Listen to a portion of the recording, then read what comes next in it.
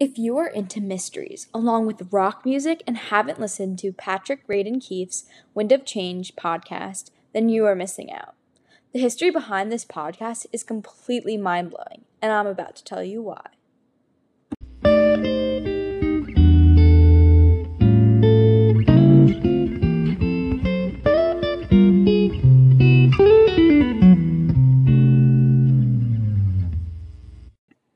My name is Isabella Scaffidi, and you are listening to my podcast, The Daily Scoop, where I give you an inside scoop on some of the most interesting topics of today.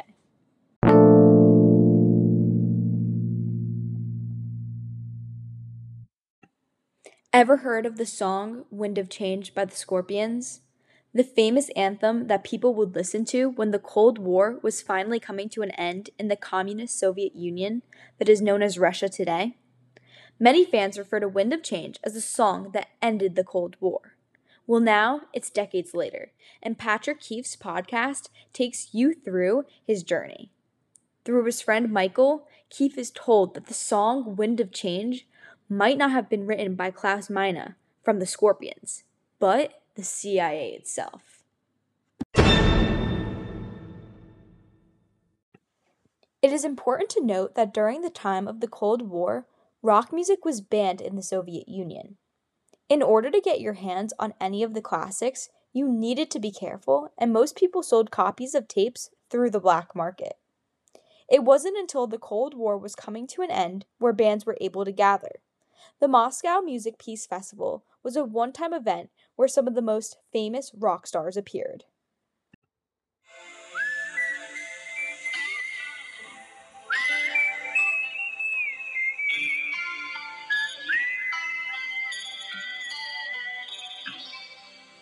Follow the Moskva down to Gonky Park, listening to the wind of change. You had Motley Crue, Ozzy Osbourne, and of course the Scorpions themselves. Russia claimed that the festival was an attempt to establish international cooperation in fighting the drug war in Russia. It was also said to be a strategy to try and get kids away from alcohol. Now, this made me think. Rock stars promoting abstinence? I don't know about you, but when I think about big bands, concerts, festivals, and Soviet Russia, abstinence is not what comes to my mind. Keefe's podcast is a roller coaster of experiences, and what I would have believed to ultimately be impossible. From government spies to Keefe traveling the world to look for evidence. Yet, there are many instances where the audience is left in the midst of the unknown. There are multiple loose ends that cannot be answered, but this is what keeps Keefe and the audience interested. He goes from person to person, trying to prove this conspiracy.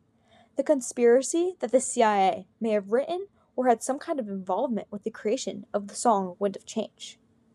There are too many people that have heard this idea. Too many people are invested. Even I cannot let go of the idea that the CIA may have had some kind of involvement. I was continuously surprised throughout this podcast by the knowledge Keefe had in regards to the Cold War and what he had learned from retired CIA agents. All those meetings, all those conversations intrigued me more. A prime example is the Argo operation. Who would have ever thought that a Hollywood production office taking out ads and holding a press conference would be a cover for a secret exploration? Keefe claims it was sleight of a hand, like the magician taught Mendez. You call it an operation, we call it performance. Although Keefe was able to find such information about the war, when he asked the U.S. government himself about the CIA's involvement with the song Wind of Change, the U.S. government claimed they could neither confirm or deny that records of the Scorpions existed. It was ultimately protected by disclosure. This made me even more intrigued. To me, if there was nothing on the Scorpions being connected to the CIA, then why wouldn't they have just denied any connections regarding the band? This leads me back to Keefe's idea. Is this what the CIA wanted all along? Was the podcast Wind of Change propaganda? Was this what the end goal was? Is my own podcast an extension of this propaganda? Was this the attention the CIA was looking for the entire time?